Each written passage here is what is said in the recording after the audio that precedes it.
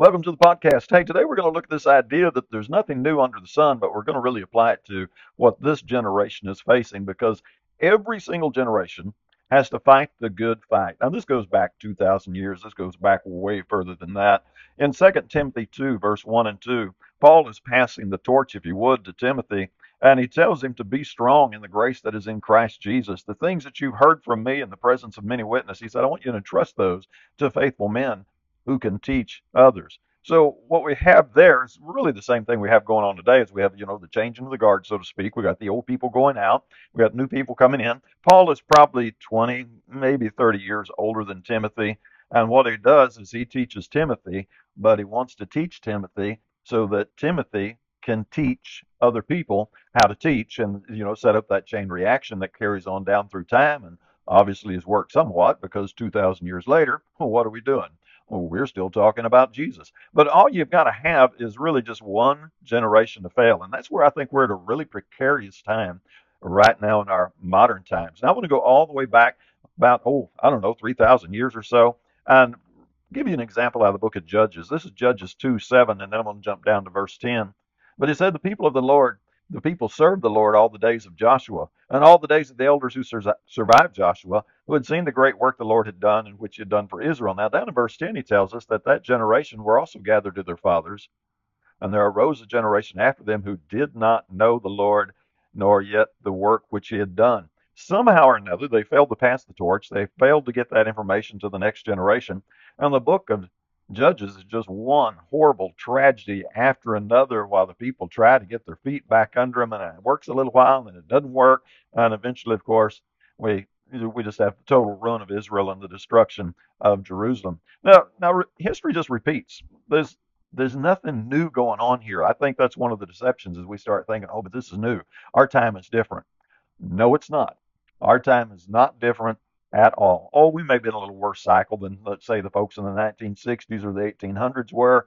We could debate that a little bit, quibble about it, but the battles are never once fought and then over forever. We don't get to fight the battles and think, okay, our kids will never, ever have to deal with these. It's going to happen. It just happens that the old stuff just recirculates, and some of the names change, the faces change, but there's nothing new. It all comes over again and again. And the new generation coming up, the joke we kind of make about 16-year-olds thinking they know everything. Well, that extends quite a bit further past 16. And they've decided they know stuff that nobody else on planet Earth has ever discovered.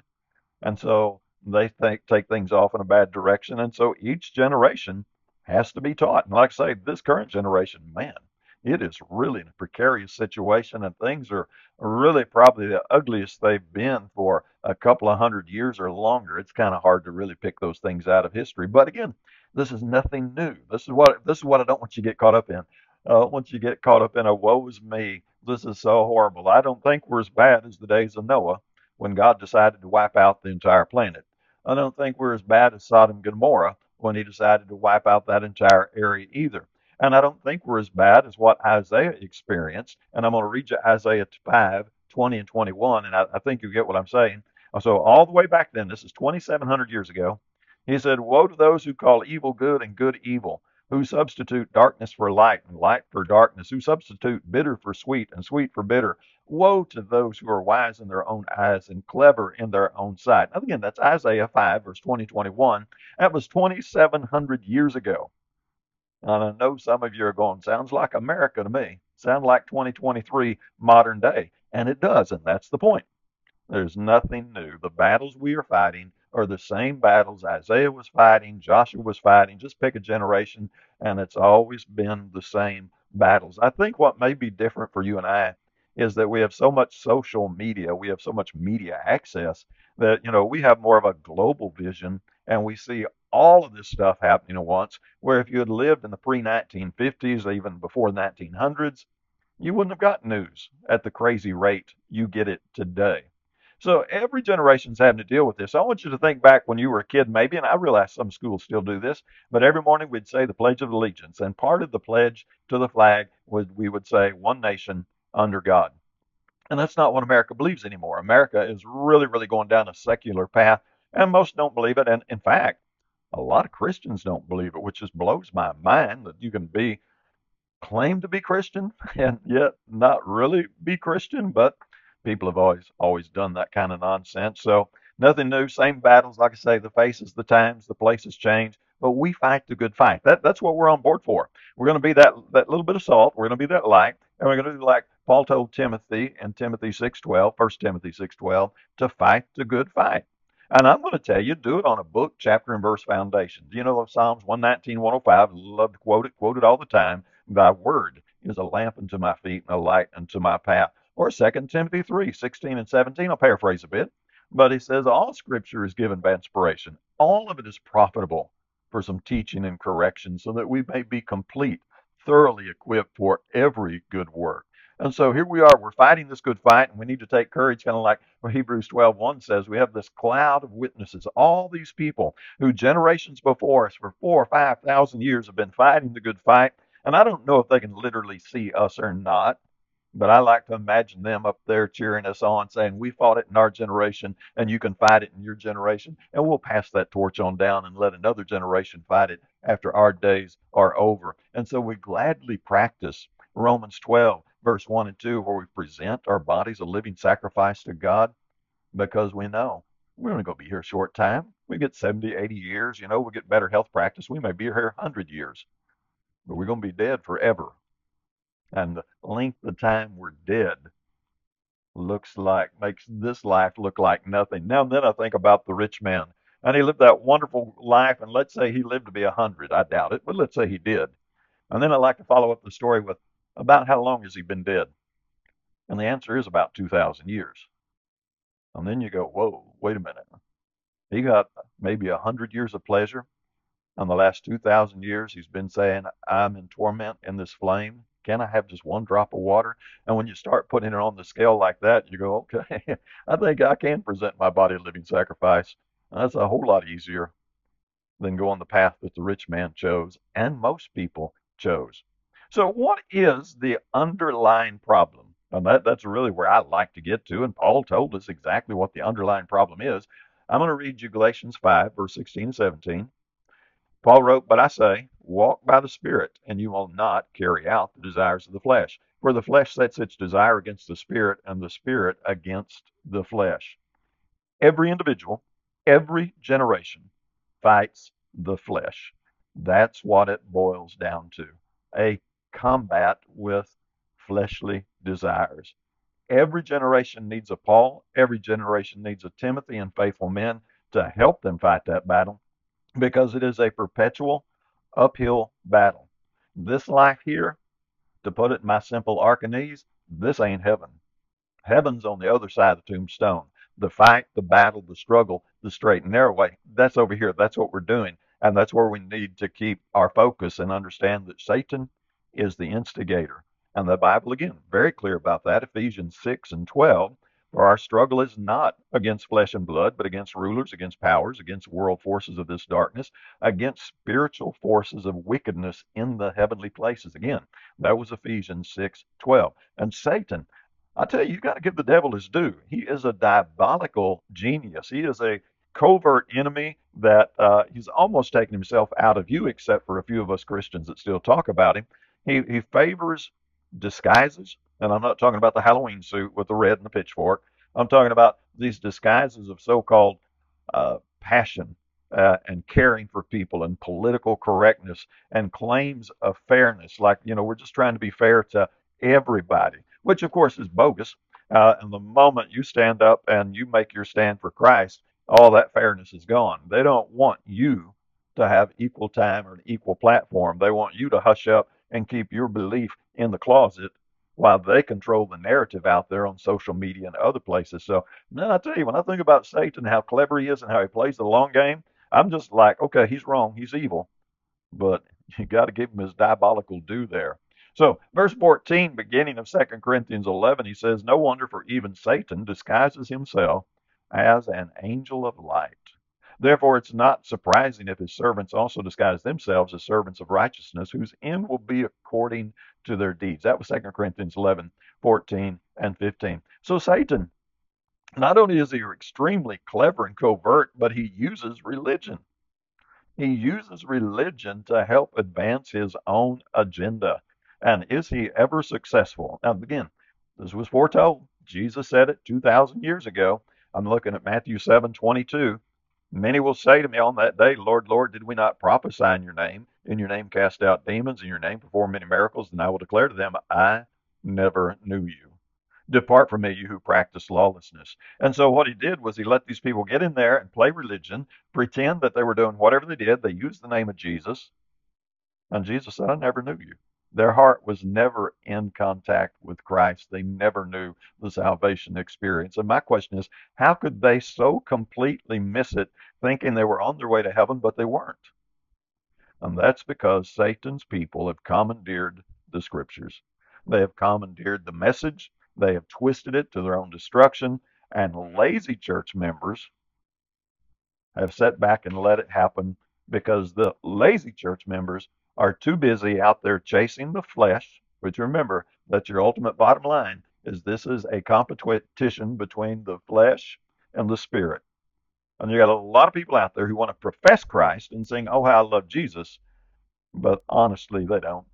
They want to chase the flesh while somebody pats them on the head and tells them how good they are. And then when they get before the judgment seat of Christ, then they'll find out they never were on the straight and narrow road. So Jesus warned us, and he's so clear about it. We can go to Matthew 15, verse 13 and 14. And he said, every plant which my heavenly Father did not plant shall be uprooted. Let them alone. Their blind guides the blind, and the blind man guides a blind man. Both will fall into a pit. That's Matthew 15, 13 and 14. So I kind of wonder, man, you've got some strong warnings here. And then I'm wondering how many people, professed believers, actually read the book and learn the scriptures. And I would say you're probably in the single digits.